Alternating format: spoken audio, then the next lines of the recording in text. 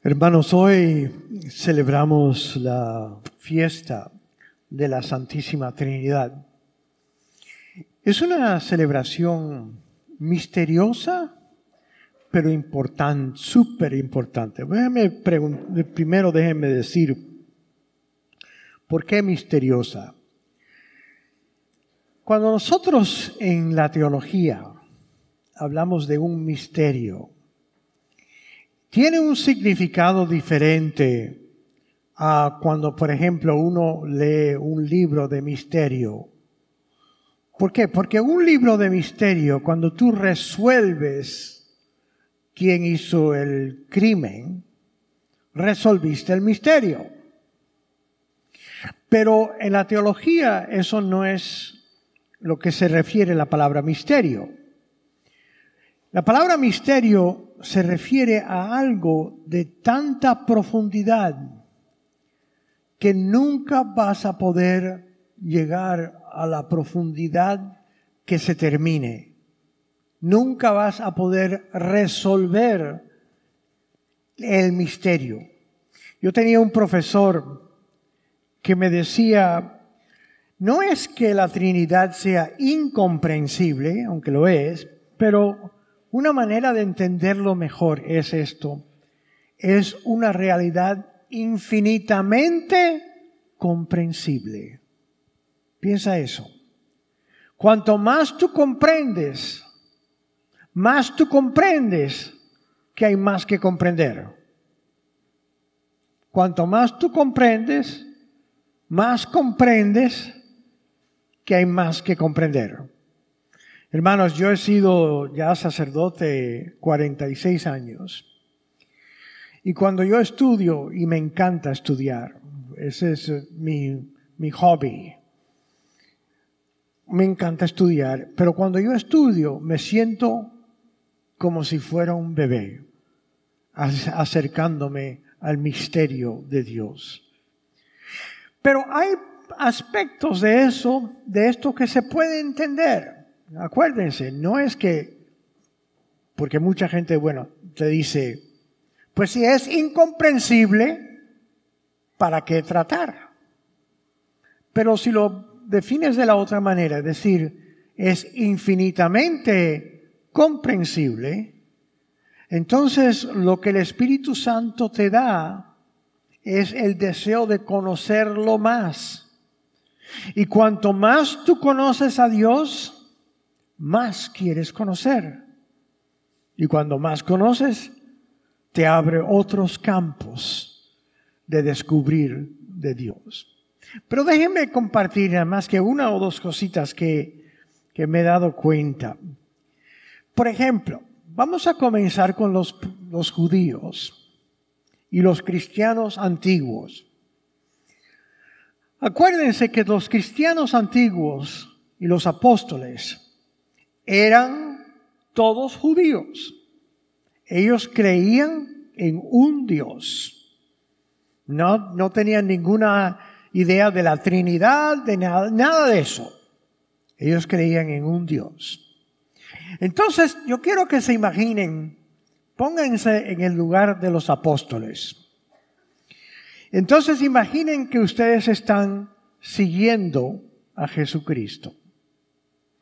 Y escuchan a Jesucristo decir cosas extrañas.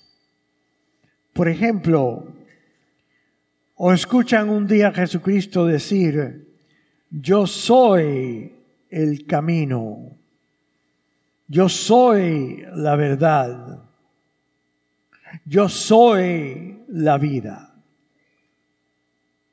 Tú miras a este hombre y te está diciendo esto. Óyeme, si es un hombre normal, ese es un loco o un mentiroso, o porque se está haciendo igual a Dios. Yo soy el camino. Dios solo es el camino. Yo soy la verdad. Dios solo es la verdad. Yo soy la vida. Dios solo puede dar la vida. Pues entonces imagínate si tú eres uno de los discípulos y eres un apóstol judío. ¿Qué vas a hacer con este comentario? Estás confundido al principio. Y dice, ¿quién es este hombre que dice esto? Y claro que lo puede decir, cualquier persona lo puede decir. Yo puedo decirlo. Claro que no tiene sentido, pero lo puedo decir. Pero imagínate que esta misma persona se acerque a un muerto que ha estado enterrado por 3 días y que le diga al muerto, sale. Y el muerto se levanta después de 3 días muerto y sale. Ahora estás empezando a pensar, ay, este hombre no es lo normal. O estás en un barco y el barco está en el medio de una tormenta. Y en el medio de la tormenta lo despiertas y le dices, Señor, nos vamos a morir. Y Jesús se despierta y hace, ok. Y mira la tormenta y le dice, para. Y la tormenta hace, Óyeme, si yo estoy en la presencia de eso, me empiezo a aterrorizar porque este hombre tiene poder que nunca he visto. Entonces vamos a decir, ok, puede que Dios haya venido. Pero entonces, en el medio de esas cosas, de vez en cuando tú oyes a Jesucristo decir, Padre, yo sé que tú siempre me oyes. Y hablando con otra persona que se llama Padre. Pero espérate, si Él tiene el poder de Dios, ¿con quién está hablando? Si hay un solo Dios y Jesucristo está hablando con Padre y les enseña a rezar, Padre nuestro que estás en el cielo, pero tú estás aquí. Entonces que sigue imaginándote que eres un apóstol y diciendo, pero ¿con quién está hablando? Se está hablando con sí mismo, si nada más que hay un Dios. Padre, siempre Padre. Entonces en un momento Jesucristo les empieza a decir, y los apóstoles me imagino confundidos, les empieza a decir, me voy, me van a crucificar, ya no me van a poder seguir de donde yo voy.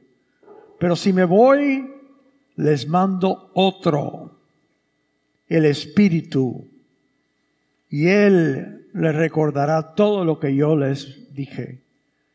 Y los apóstoles me imagino que sentados aquí, ¿qué? ¿Otro? Ahora tenemos 3 y hay un Dios, pero hablando con su Padre, y el Padre nos va a mandar otro, que es el Espíritu.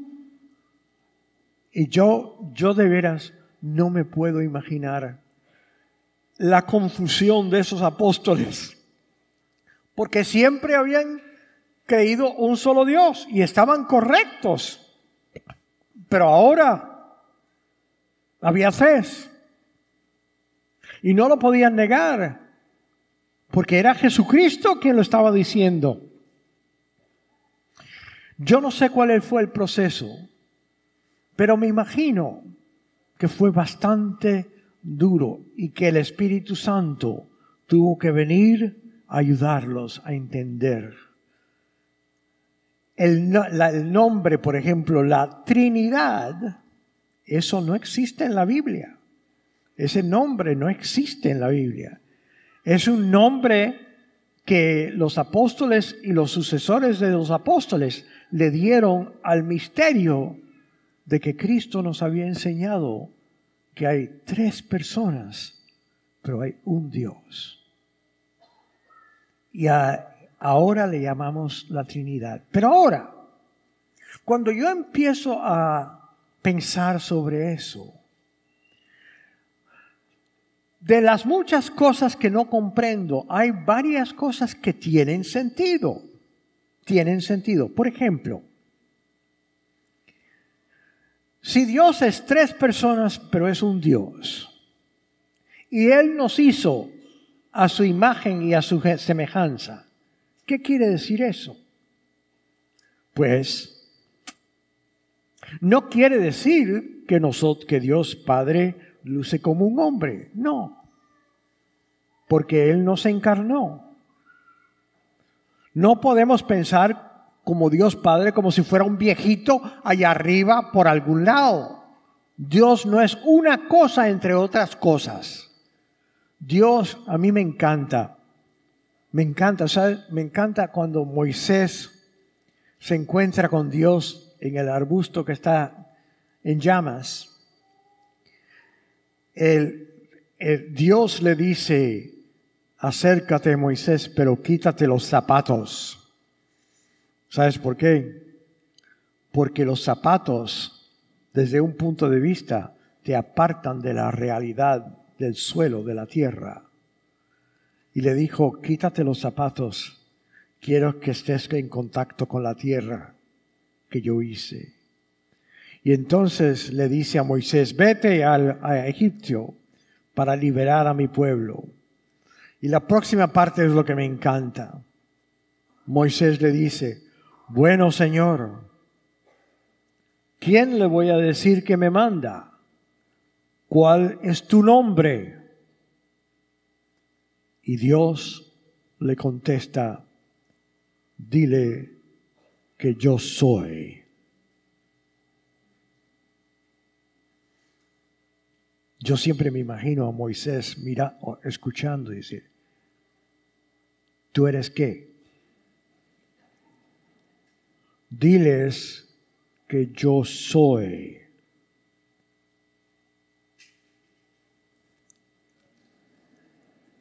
¡Termina! Ya terminé. Yo soy. Nota lo que está ausente ahí. Que hay un sujeto, pero no hay un objeto. ¿Por qué? Porque Dios no es una cosa. Él es.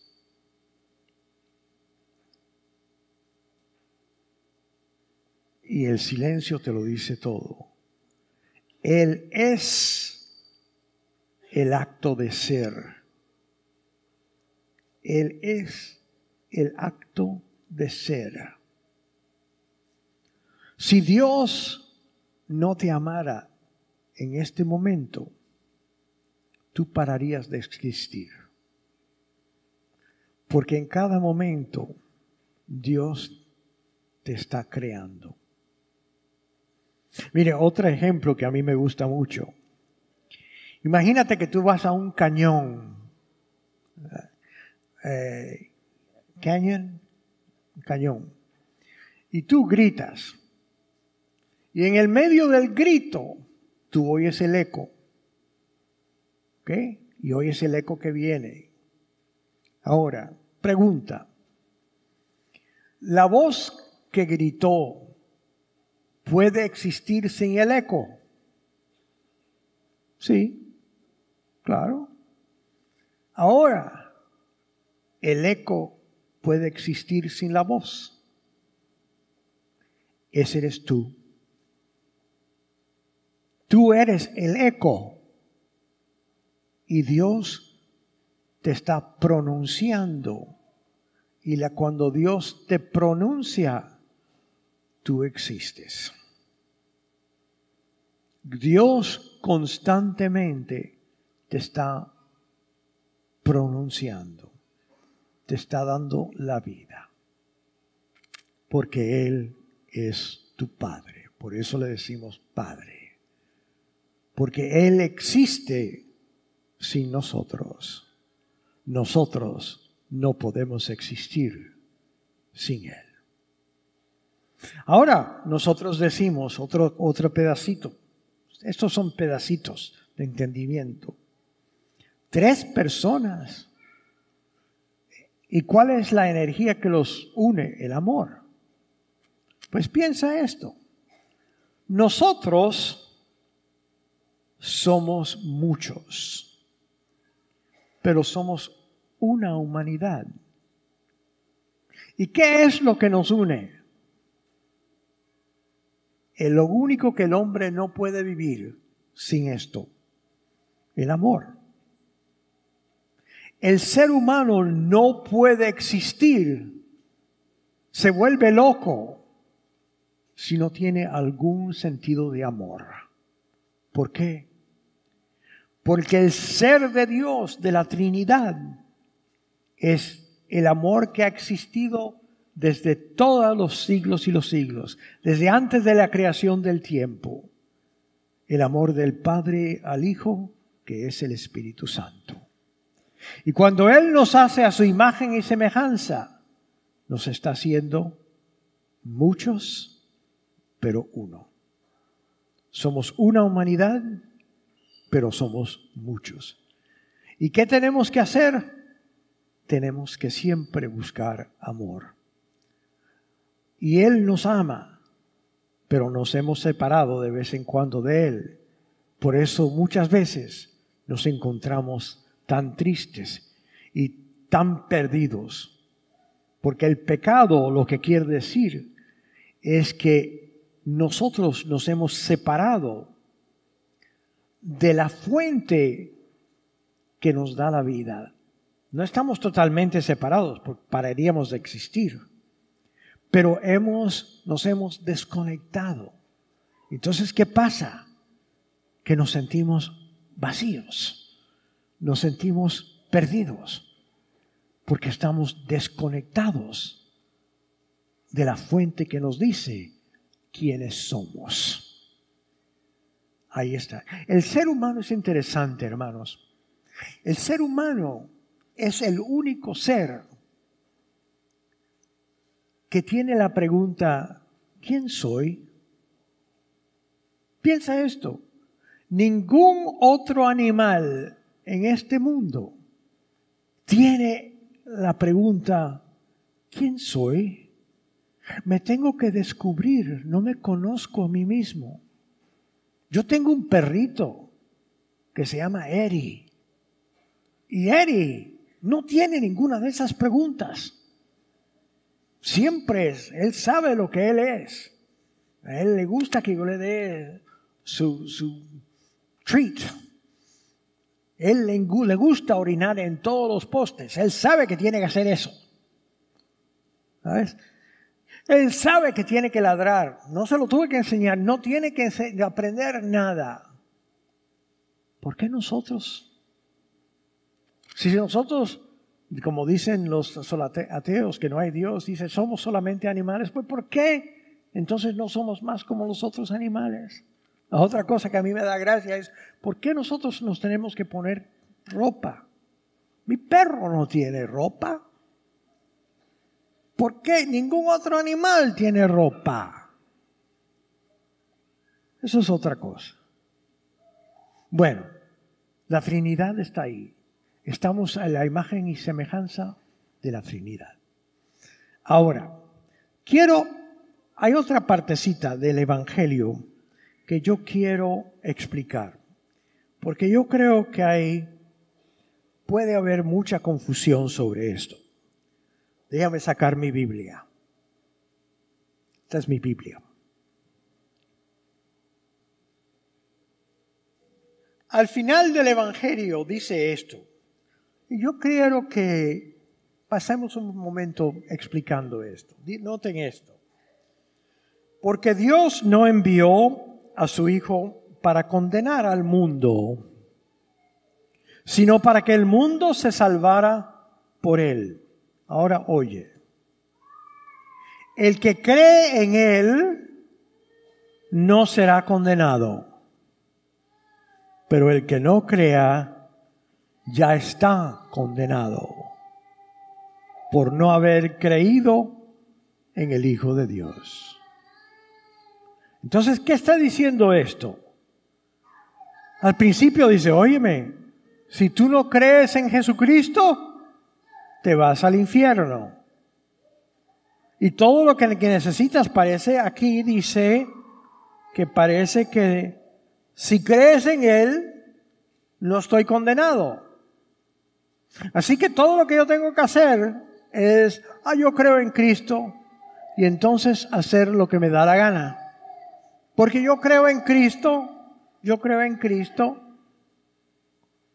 Y entonces, claro, que ese es el problema siempre que se tiene con las personas que toman la Biblia y en vez de interpretar bien, le toman un pedacito de la Biblia, la sacan del contexto, inmediatamente empiezan a interpretar. Esos son muchos de los protestantes. Y este versículo es particularmente, tiene el peligro de malinterpretarse. Nada más que déjenme ayudarle a interpretarlo como la iglesia lo interpreta. Primero, el que cree en Él no será condenado. Bueno, yo puedo decir, yo creo en Cristo. Ya, terminó. ¿Para qué venir a la iglesia? ¿Para qué practicar? ¿Para qué tratar de ser un ser bueno, un ser amoroso? ¿Para qué hacer? Porque ya yo creo en Cristo. Ahí la Biblia dice. La Biblia lo dice. Pero el problema es que la gente toma un versículo de la Biblia y lo saca de contexto y no toma el resto de la Biblia. Por ejemplo, ¿se acuerdan cuando Jesucristo está en el medio haciendo el cuento de cómo va a ser el juicio final? En el juicio final Jesucristo dice, ustedes entren al cielo, porque yo estaba desnudo y me dieron de vestir. Estaba hambriento y me dieron de comer. Entonces, y otras cosas. Entonces, a los que va a rechazar, a condenar, le dice, ustedes váyanse al infierno. Y la gente le pregunta, ¿pero por qué, Señor? Nosotros creemos en ti. ¿Y qué le dice Jesucristo? No, porque yo estaba hambriento y no me dieron de comer. Yo estaba desnudo y no me dieron de vestir. Yo estaba solo y no me ayudaron. No me dieron lugar donde quedarme.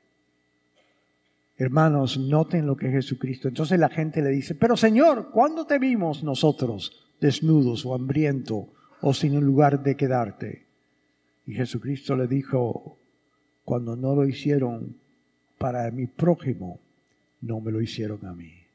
Ahora tú pon eso de la palabra de Jesucristo, ponlo al lado de lo que acabamos de oír. ¿Y qué quiere decir? Que no se puede interpretar así. Porque si sacas ese versículo fuera del contexto, no oyes el resto del Evangelio. Y lo que la iglesia hace es, ella escucha todo para poder interpretar correctamente. No saca un versículo de ahí y dice, ahí está, eso es todo. Ese es el error. Ahora, la última parte de esto, que es una cosa que me gusta, puede que alguno de ustedes haya oído esto, es un cuento que yo inventé. Pero déjenme hacerle el cuento que yo inventé para interpretar esta última palabra, este último versículo. El que cree en Él no será condenado, pero el que no cree ya está condenado por no haber creído en el Hijo de Dios. El que no cree en Él ya está condenado por no haber creído en el Hijo único de Dios. Entonces, eso quiere decir que cualquier persona que no crea en Jesucristo ya se va al infierno. Eso no es lo que la iglesia enseña. Pues eso parece lo que está diciendo la Biblia. Pero otra vez, no lo está comparando con el resto de la Biblia. Déjeme hacerle un cuento. Primero, empezar por una definición. ¿Qué quiere decir creer? ¿Qué quiere decir creer? Mira, déjeme dar un ejemplo. Yo nunca he estado en Francia. Yo nunca he visto la Torre de Eiffel. Nunca la he visto. Yo creo que existe. Sí, creo que existe. He visto fotos. Pero, ¿qué pasaría si algún día me dijeron, no, padre, todas esas cosas fueron photoshopeados, alterados por computadoras? Fueron totalmente hechos por computadora. La Torre de Eiffel no existe. Yo sé que usted cree en eso, pero no existe. Todo era mentira. ¿Cuánto me va a afectar eso? Casi nada. ¿No? Ok. Creí en un error, pero está bien, no me hace nada. Pero ahora comparen otra manera de usar la palabra creer. Tú vas a tener una operación muy delicada en tu corazón y hay chance que te mueras.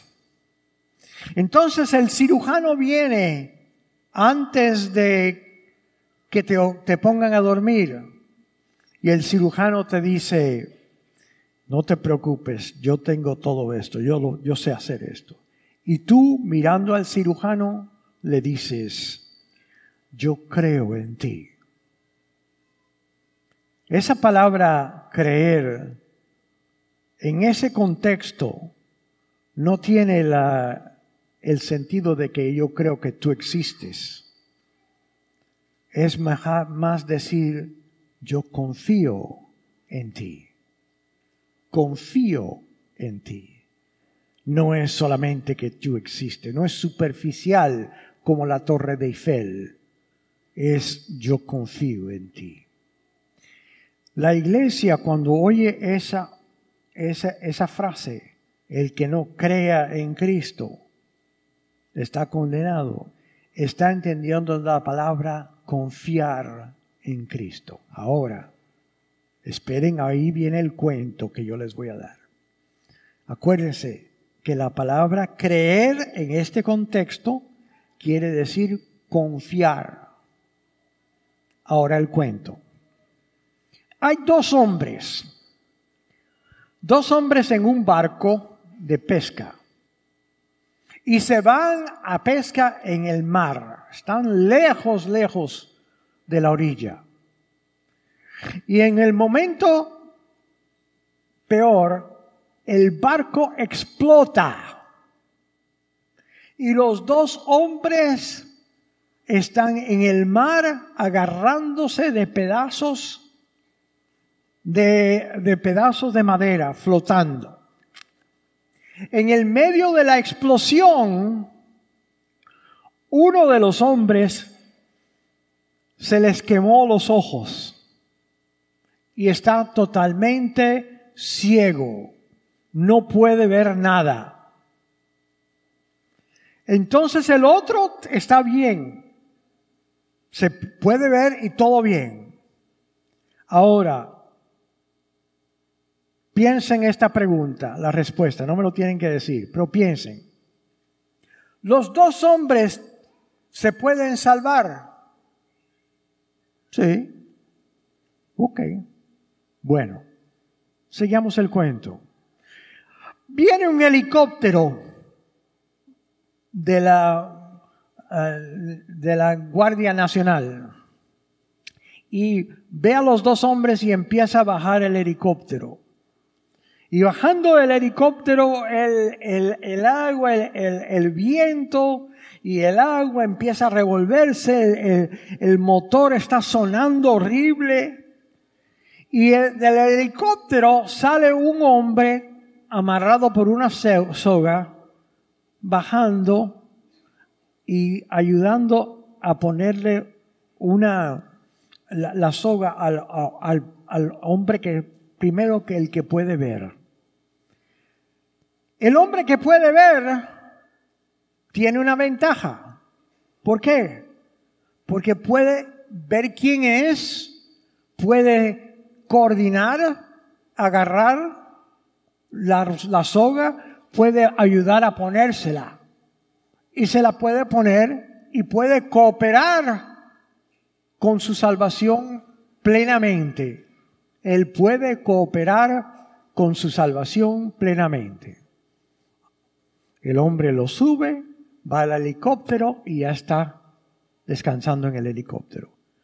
Entonces el hombre, el militar, baja otra vez para agarrar al ciego.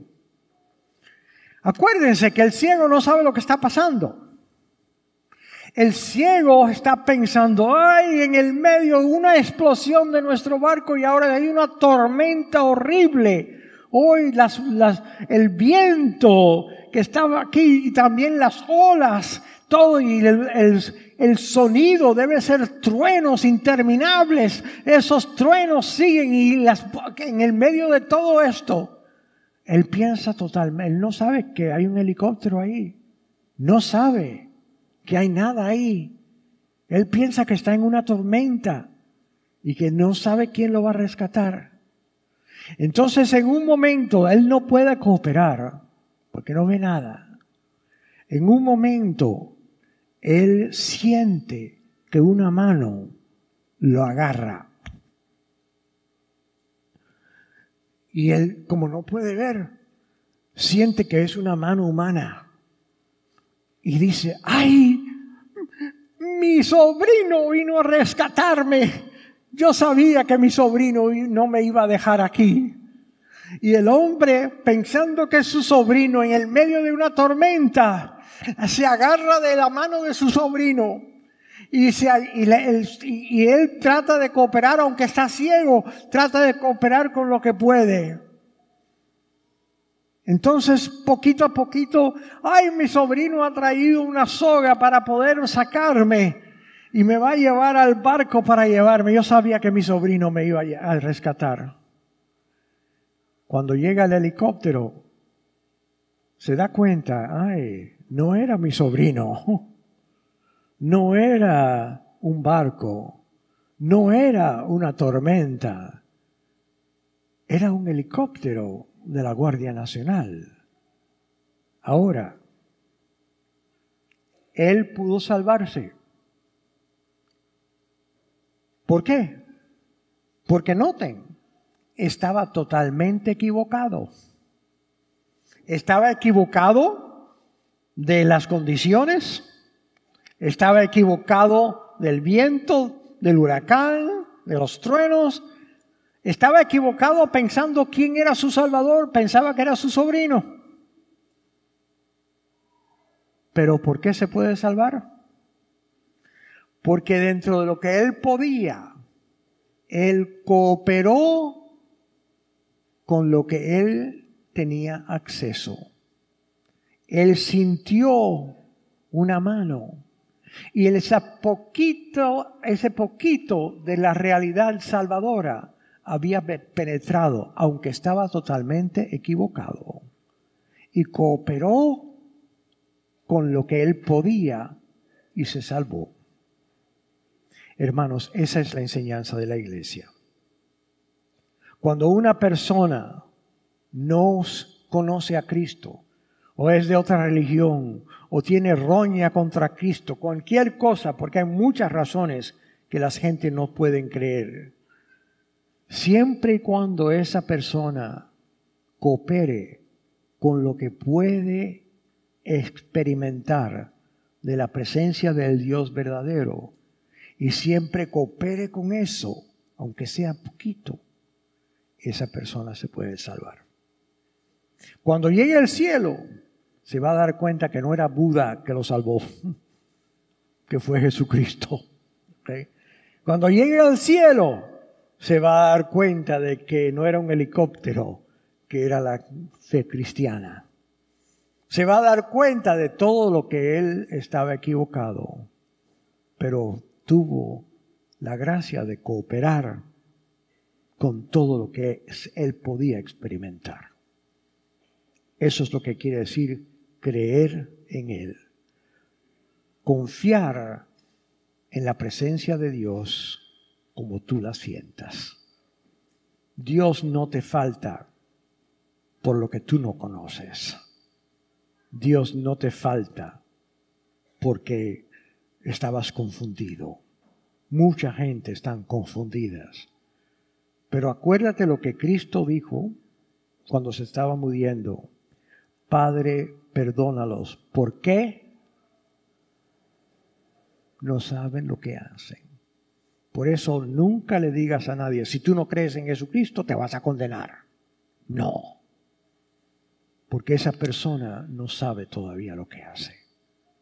Y tiene que cooperar. Por eso mi mamá, cuando yo hacía eso, me rechazaba a Cristo y me decía, Mario, tú eres un hombre bueno. Yo voy a rezar por ti, sigue buscando la verdad. Porque sabía que no estaba listo todavía. Así que hermanos, nunca duden del amor de Dios. El amor de Dios quiere a sus parientes y a sus amigos más que tú los quieres. Y Él está dentro de su vida, aunque de vez en cuando ni se dan cuenta. Que Dios los bendiga.